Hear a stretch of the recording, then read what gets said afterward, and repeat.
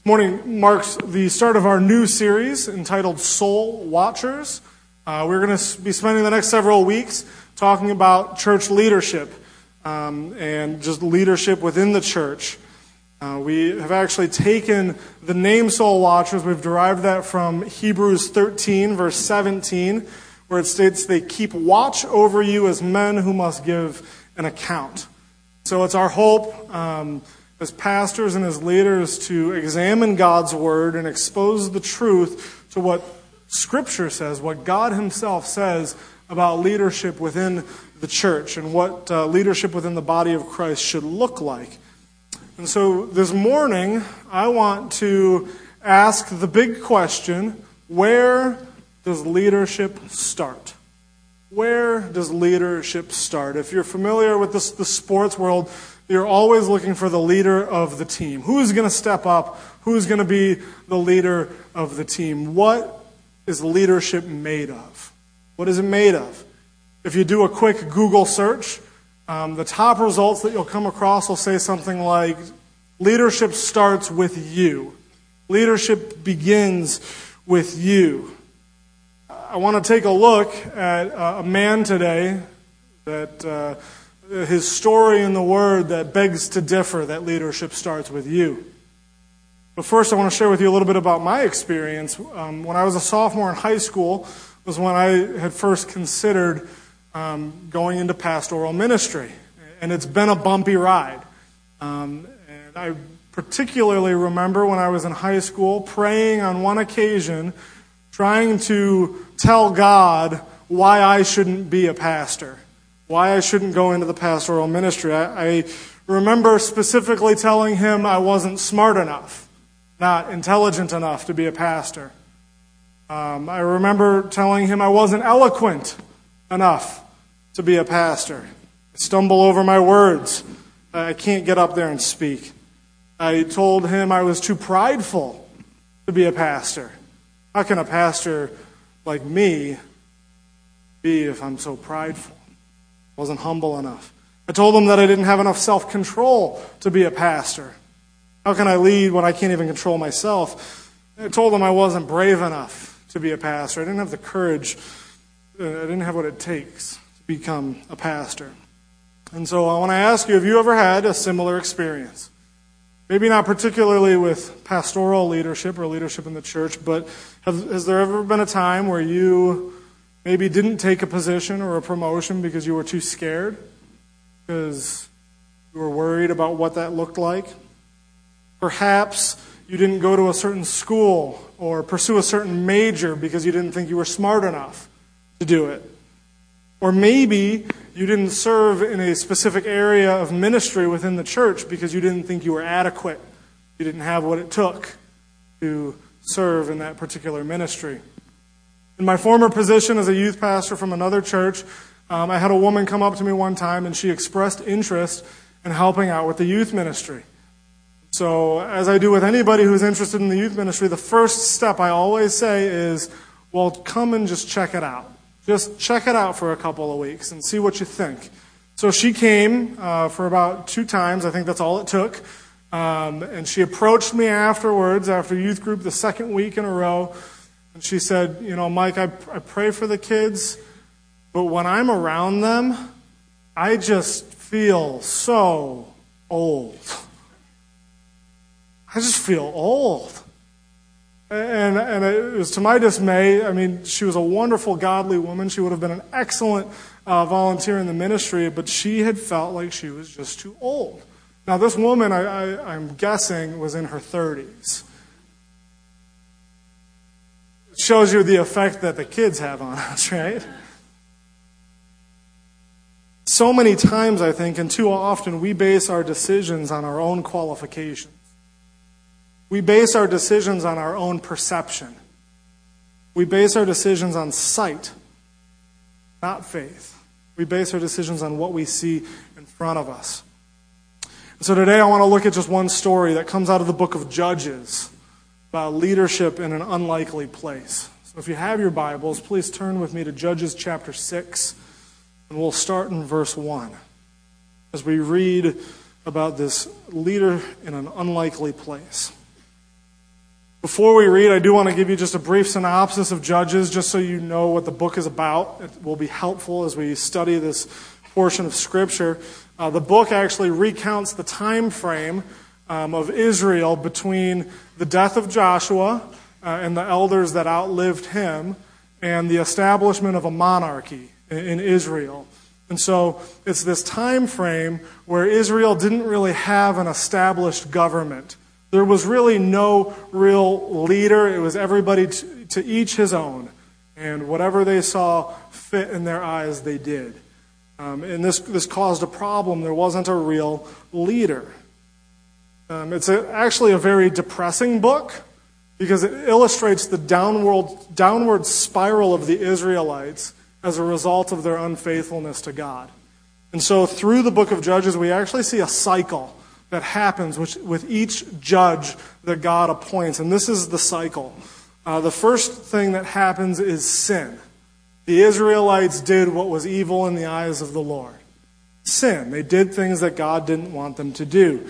The second is servitude. After they've sinned, there's servitude. God allows the nation, allows Israel to be conquered or oppressed by another nation. And then there's supplication. The Israelites calling out to God, crying out to God, asking for their deliverance from such oppression. And then finally we have salvation. God sends a judge to deliver them.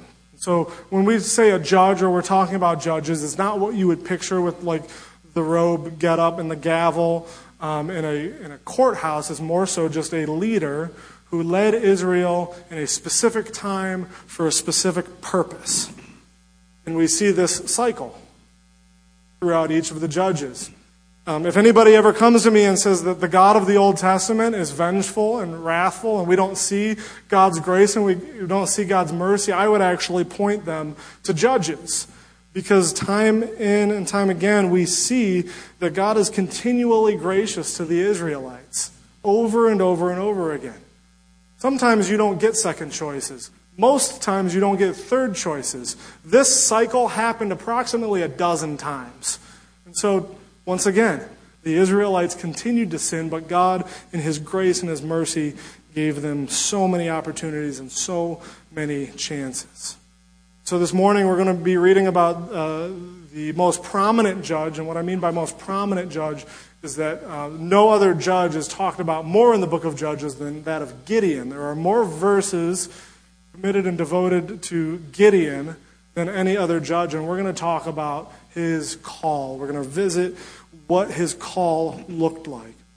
And so, if you would, join with me. I will be reading verses 1 through 16 from Judges chapter 6. It says this: Again, the Israelites did evil in the eyes of the Lord, and for 7 years he gave them into the hands of the Midianites. Because of the power of Midian was so oppressive, the Israelites prepared shelters for themselves in mountain clefts, caves, and strongholds. Wherever the Israelites planted their crops, the Midianites, Amalekites, and other eastern peoples invaded the country.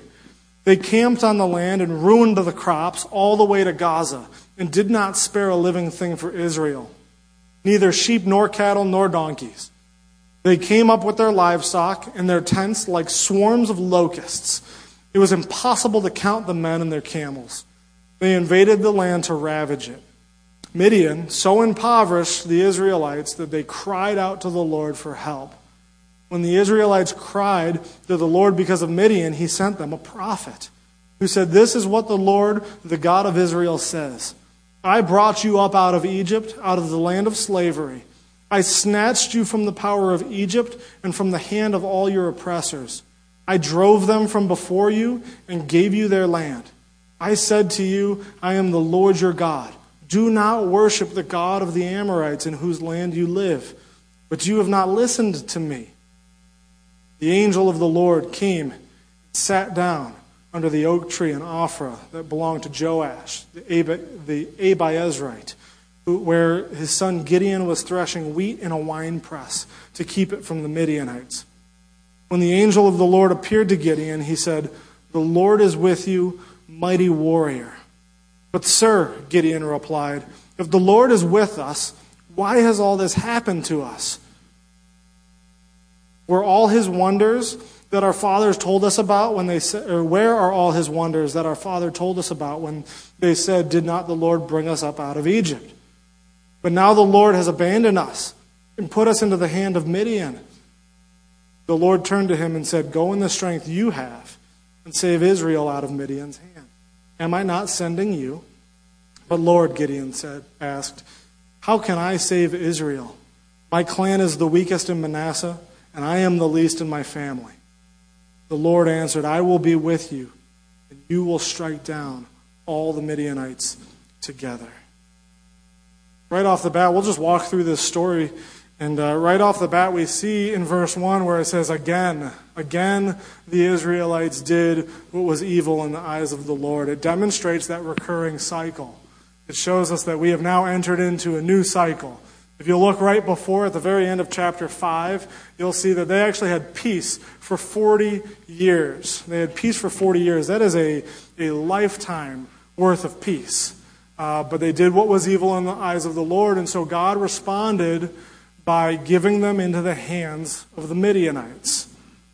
Now you have to ask the question, did I read that correctly? God gave them into the hands of the Midianites? Why would he do a thing like that? This is why we need to be careful in our reading of Scripture, that we let God's Word shape our theology and not the other way around. We need to let God's Word shape what we believe. We can't let what we think or what we believe or how we feel shape how we look at God's Word. Because God's Word is the thing that is never changing. So what do we do with this? Because you may say, no, it's God's job to protect us. It's God's job to give me what I want, to give me what I think I need. It's God's job to give me what I want for Christmas. Isn't that God's job to make my life better? No, it's God's job to be glorified above all things. And if that means taking away his hand of protection for a time in order to draw us back to him, then he's going to do it, if that is what is going to bring glory. So he gives them over to the Midianites. He takes his hand of protection off the Israelites. And we see just how bad it gets. We see how bad it gets. In verses 2 through 6, we see the situation. We see how bad the oppression is. The Midianites formed coalitions, essentially, with other Easterners and the Amalekites to basically pick on the Israelites. They were probably looked at as an easy target. And so anytime the Israelites had a harvest, they would come and set up camp, essentially, and steal all of their food that the Israelites worked so hard to produce. And then they destroyed everything. They left nothing to spare. It said that they were like a swarm of locusts, and there was too many of them to count. Can you imagine the chaos that ensued when they saw these attackers coming in and stealing what was rightfully the Israelites and what they had worked so hard? Yet, imagine the pent-up frustration that they had. And this is more than just merely enjoying the fruit of their labor in a country where agriculture is so important for the economy of their country. You can imagine what this would do for their state, for their nation. To work so hard and have someone just take it away. It was so bad that they actually prepared shelters in mountain clefts and caves. They fled to the hills when they saw these people coming after them. This is, I think, foreign to us in America. We don't know what it's like to truly be oppressed by another force. And you'll know the day that you're oppressed. And that'll be the day where you are running away from your house because you're scared. You're running away from the only place that you can call safe because you're scared of what someone might do to you. That's how bad it was. And it's this continual pattern of oppression over the course of 7 years. Once again, think if you are in the state of mind of the Israelites. Maybe the first or the second time was just a fluke. That won't happen again. But you got to imagine by the 5th time, by the 6th time, by the 7th time, they just came to accept it and expect it. But they still had to provide for their families. So what else can they do? It became so bad that it says that this 7 years impoverished the Israelites. And the word impoverished in this sense literally means to be made small. The Israelites were made small. Their morale was executed. They were paralyzed.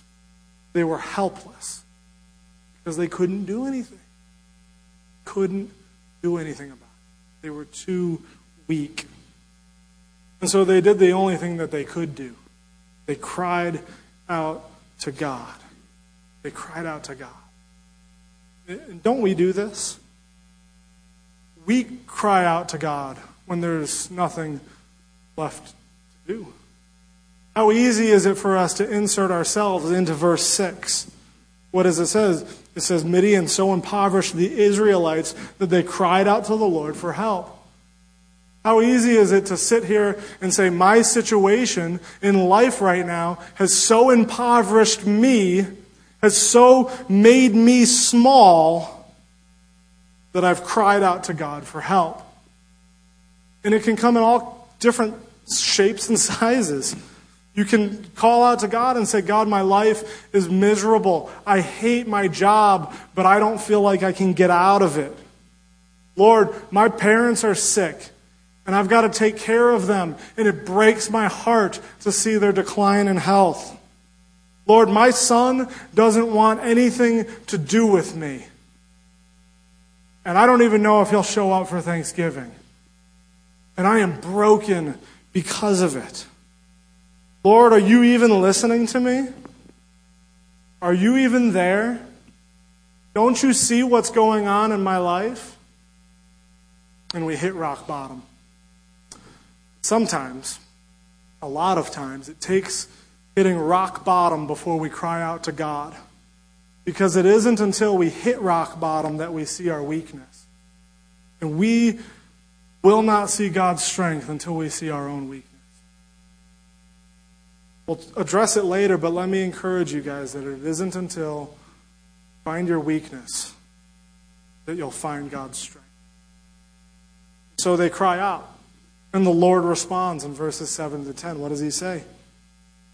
He sends them somebody. And who does he send? They've asked for a deliverer. They want someone to come and rescue them. And does God send a fighter who's going to stand up against these peoples and, chase them out of town? No. He sends them a prophet. He sends them a prophet. One commentator has said that this would be like you driving down Peach Street in the middle of rush hour and your car breaking down. And you're frustrated and you're angry. And so you call AAA and you say, I need you to send somebody to help me out of this situation because if I stay on Peach Street long enough, it's going to drive me mad. I got to get out of here. And they say, okay, we'll take care of it. We're sending you somebody. We're sending you help. And instead of sending an auto mechanic, they send you a philosopher. And the philosopher looks at your car and says, well, this is what happened. This is what's going on in your car. And by this time, you're like, no, I don't want a philosopher. I want an auto mechanic. I want you to fix my car. Can you fix my car? If you can't, then you have no business being here. I want you to fix my car. The Israelites are frustrated because God sent them something that they didn't think they needed. They said, a philosopher? Really, God? Really? But I'd be willing to guess that God sent them exactly what they needed. And that was somebody to point them back to God's word. Somebody to point them back to God's word. What does the prophet say? Let's reread it. Verses 8 through 10. He sent them a prophet who said, this is what the Lord, the God of Israel, says. I brought you up out of Egypt, out of the land of slavery. I snatched you from the power of Egypt and from the hand of all your oppressors. I drove them from before you and gave you their land. I said to you, I am the Lord your God. Do not worship the God of the Amorites in whose land you live, but you have not listened to me. As a soul watcher, or a pastor, or an elder, or a leader in the church, one of the heaviest responsibilities of the pastor or the elder isn't to fix the problems, not to fix your problems. We don't need somebody who's going to make everything better. What we need, though, is someone who's going to point back to God's word, who's going to look at your situation and say, I don't know what's going on, but let's see what God has to say about it. What we need is someone to boldly proclaim what God has said in his word. And notice what the prophet doesn't say. He doesn't say that you deserve to be rescued. No, he says the reason you are here is because of your own wrongdoing, because of your own sin. And frankly, you deserve to remain in your oppression. And that sets the stage for the call of Gideon, because now as we look at this and we look at God calling Gideon, we see that this was a pure act of grace. This was a pure act of grace on the part of God to send them a deliverer, to lead them out of their oppression. By no means do the Israelites deserve to be rescued, but God loves them and he cares for them, so he sends somebody. And we have Gideon that enters the picture. And the scene that we catch him in is just a small illustration of what life looked like for the Israelites. He's threshing wheat in a wine press. Now, I don't know what threshing wheat looks like or how it should look. I'm not a farmer. I'm not somebody that threshes wheat on a daily basis. But this is my understanding of it. Threshing wheat was normally done out on the hilltops where the wind was high, so you could throw the wheat in the air and the heavy grain would fall to the ground and the chaff that was lighter would be carried away by the wind, and it made collecting grain just much more easier if it was done out in the open. And here we find Gideon in a wine press. A wine press was what they used to make wine. It was basically dug out of solid rock from the earth, and there would be two receptacles that they would use to create wine that were kind of in these caverns and dug down into the earth. And so it actually says that Gideon was hiding from the Midianites. He was hiding from them. He was so scared of them that he was willing to thresh wheat in a wine press, to do a job less efficiently so that he wouldn't be caught or draw attention to himself. And then we have an angel of God appear before him. This is essentially a manifestation of God himself. It was a very similar occurrence when Moses experienced the burning bush. By the end of this, Gideon refers to God in the first person. And so essentially what we can say about this angel of God is this: as if God is speaking to Gideon himself. God himself is calling Gideon. And God looks to Gideon and he says, "The Lord is with you, mighty warrior." The Lord is with you, mighty warrior. Now, there's a great irony to this situation, isn't there? We've just learned that Gideon is hiding. Gideon is a coward. He doesn't look like a mighty warrior. As I've heard one pastor say in the past, you wonder if Gideon did one of those moves where God calls him a mighty warrior and he kind of just looks over his shoulder. Goes, me? You're calling me a mighty warrior? You must have the wrong guy. I'm sorry. You're mistaken.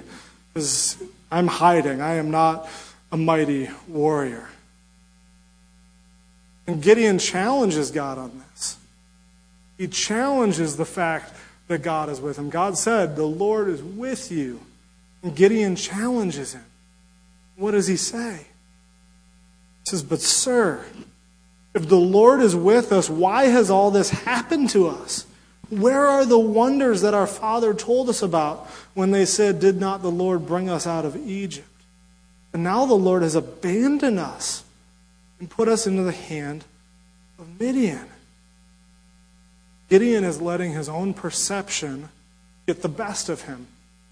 He's accurate in his theology and the fact that God indeed led them into the hands of the Midianites. But he is wrong in his tone.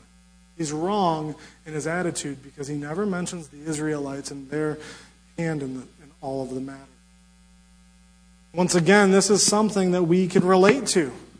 God, if you're with me, why are my parents getting divorced?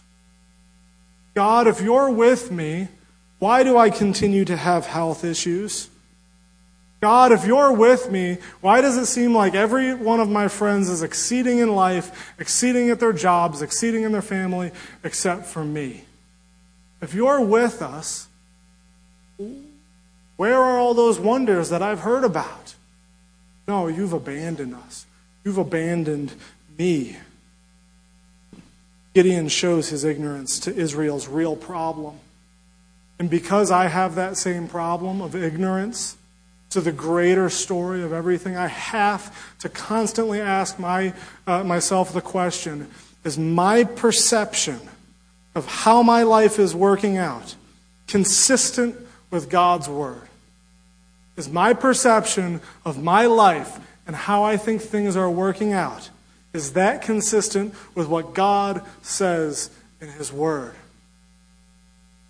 Because either I'm correct or God's word is correct. Either I'm wrong or God's word is wrong. And God's word has proved itself over and over again for thousands of years. And so I would be willing to bet that I am the one that needs to adjust my perception. And God responds. In verse 14, Gideon, you don't think I'm going to do something? I love you and I care for you, so I am going to send somebody. It's you. I am going to send you. Am I not sending you? I have chosen you to lead my people out of Israel, or out of the oppression of the Midianites. Gideon probably feels uncomfortable at this point. I already told you I'm not a mighty warrior. You got the wrong guy. Sorry, God. And even more so, the Lord says, go in your own strength. Go in your own strength, Gideon, to save Israel. And Gideon responds by saying, go in my own strength. You want to know about my own strength? I'll tell you about my own strength. My clan is the weakest in Manasseh. And I am the smallest in my entire family. So if you want me to go in my own strength, know that you're sending the weakest of the weak. I am the lowest of the lows. I can't go in my own strength because I don't have any. Sometimes when I work with teenagers, I see this interesting phenomena that happens that I've just called fishing for compliments, where somebody says something negative about themselves. And then like clockwork, their friends come around them and say, no, that's not you. Come on, you're not, you can do it. You're beautiful. You're strong. You're powerful. Don't say that about yourself. Notice what God doesn't say to Gideon. God doesn't say to Gideon, oh, Gideon, no, you're strong enough. You're strong enough. You can do this. You can do this. No, he says, you're right, Gideon. You are weak. But that is right where I want you. That way, when you strike down all of the Midianites, everyone will look at me, not you, because I will make you strong. And then he reassures Gideon, in your weakness, I will be with you. I will be with you. God's response to Gideon is the same as that to Moses. I will be with you. And Gideon obviously have heard the stories about Egypt and what happened there and what happened with Moses. So perhaps there was a memory that was rung in Gideon's mind when God said the words to him, I will be with you. God said, let me demonstrate my grace for my people by sending them a deliverer, and that deliverer is you. and you're not going to go by yourself, because I will be with you, because Gideon, I am the ultimate deliverer. In Gideon's case, our case, qualifications for leadership at the initial call do not matter. In order for God to use you, He wants you right where you are. He wants you right where you are. He wants you in all of your weakness so that He can make you strong. And this is so contradictory to how we feel about life. It's contradictory to our nature. When we go on a job interview, we bring a resume. And on the resume, we list all of the qualifications that we have, all of the reasons why I should get that job. Look at me, look at what I've done, give me the job because I'm qualified. And in the job interview, they ask you questions and you try and answer the questions that make yourself look good. You try and boost yourself up so that you will look qualified for the position.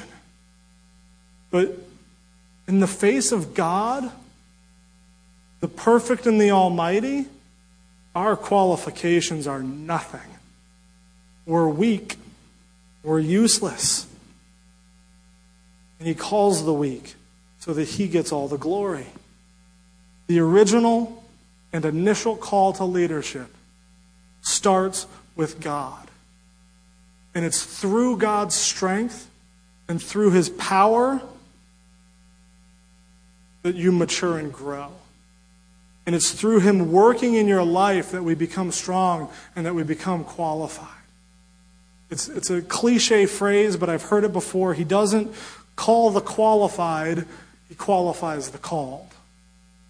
But He starts with you right where you are.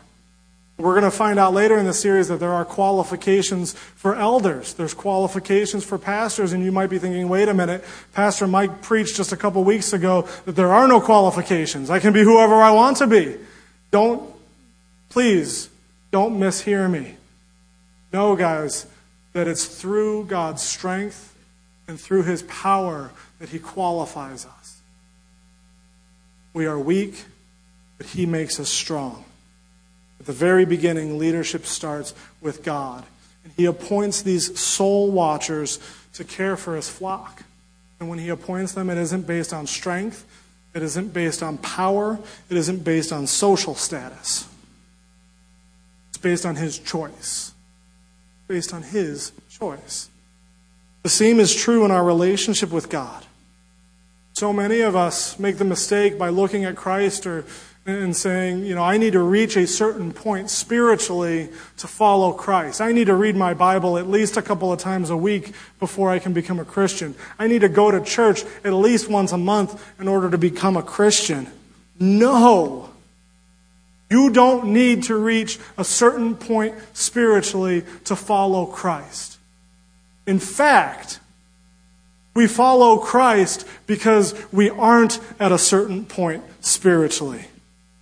You follow Christ because you are the antithesis of qualified. You are the opposite of qualified. You are far from it. As Justin reminded us last week, that apart from God, we have no significance. He reminded us last week that we were dead. And it wasn't anything we did to make us alive. It was God, through the Holy Spirit, that made us alive. And what was the avenue that He made us alive through? By becoming a deliverer or a leader in the most unlikely place, in the most unlikely situation. The God of heaven and earth, the God of all creation, in all of His power and all of the universe, humbly stepped down and became a man and led as a servant. Not by strength, but in weakness. And He delivered us from the oppression of our sin. Not by fighting, but by dying.